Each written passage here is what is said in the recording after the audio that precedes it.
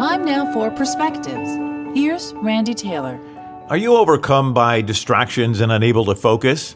If you feel this way, guess what? You're not alone. I've been hearing this statement from more and more people of late. It's impacting all of us, and it's a big deal. It's a big deal, one, because it's become so prevalent, and two, because left unchecked, it's impacting people's lives in so many negative ways. It's also something that anyone can turn around. Because of my work, I get to spend a good amount of time down in the coal mine looking for canaries. I'm coming above ground to tell you the mine is full of them, flying into walls, unfocused, overwhelmed, stressed out, confused, suffering physically, and missing out on life. If you're feeling like one of those canaries, stay with me. So, what's causing this epidemic of people unable to focus and overcome distractions? It's the perfect storm of a number of different factors, but it really all comes down to just one reality. That's our inability to be here in this moment. Distraction and inability to focus are leading to loss of productivity, income, confidence, increased anxiety, health issues, relationships, and most of all, quality of life. My hope in this time together is to share how prevalent it is so you know that you're not alone, to know how it happens, and that the impact on your life and the incredible benefits of being able to overcome this are there and they're very real. The answer, contrary to what most people think, is that it's not about shutting off the world out there, but rather controlling the world in here. The challenge is the voice in our head or our internal dialogue. From a scientific perspective, it's important to know that every time we have a thought, in a millisecond, we go inside the files in our minds and compare the thought to the information stored in the mind. It's this interaction with stored information that creates the majority of issues related to focus and distraction, and the subsequent issues of stress and fear, and all of it related to it. It's not about what's happening in life, but rather our reaction to it. Here's a simple example that most people can relate to. So you're at work or you're at home trying to get something done. You see the cell phone bill on your desk. It causes you to think about how high the bills have been lately and the strain it's putting on your budget. You reach over and open it, seeing a balance owing of $387.29. Frustrated, you decide to do something about it. You look up the phone company's number, sit through all the recorded prompts, wait on hold for over 40 minutes, and repeatedly being told by the automated voice just how much they value your business, and finally you hang up in frustration. Now you realize that what you were working on can no longer be done, and that you're going to have to deal with the fallout from the not doing it. You think of the next task on your list, and now because your mood is so foul, you don't feel like doing that either, and you sit staring out the window.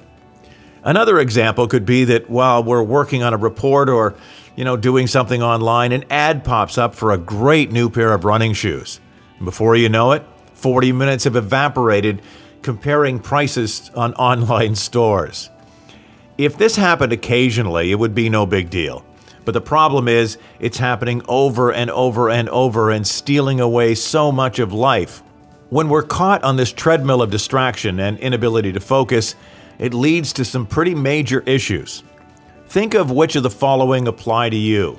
Feeling out of control, stress from being behind, feelings of guilt for not being able to provide for your family like the Instagram images say you should, feeling pressure from bosses or clients or spouses for not delivering what you promised or what you know you're capable of, financial stress from a lack of success at work or in business, disappointment over health issues that you know deep down are of your own doing, unable to turn off stress from issues that are not within your control, anxiety beginning to take over your life, your doctor putting you on medication, side effects from the medication leading to mental fog and weight gain, mood issues, sexual dysfunction, and possible suicidal thoughts.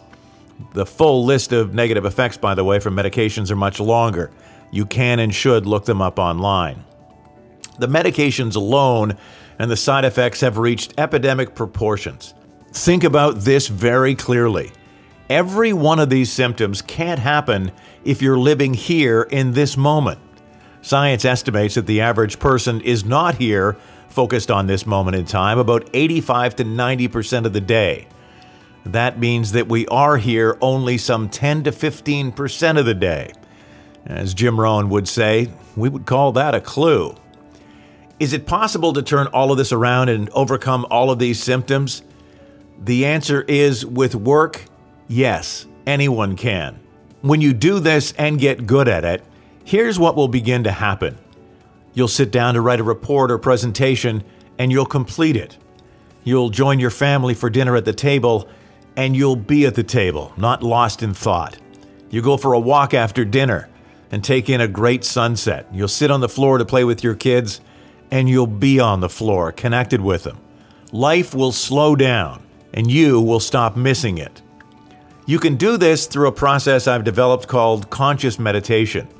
Again, knowing the mind can only process one thought at a time, the process to overcome distracted thought then is simply replacing it with thought from what you're doing in the current moment.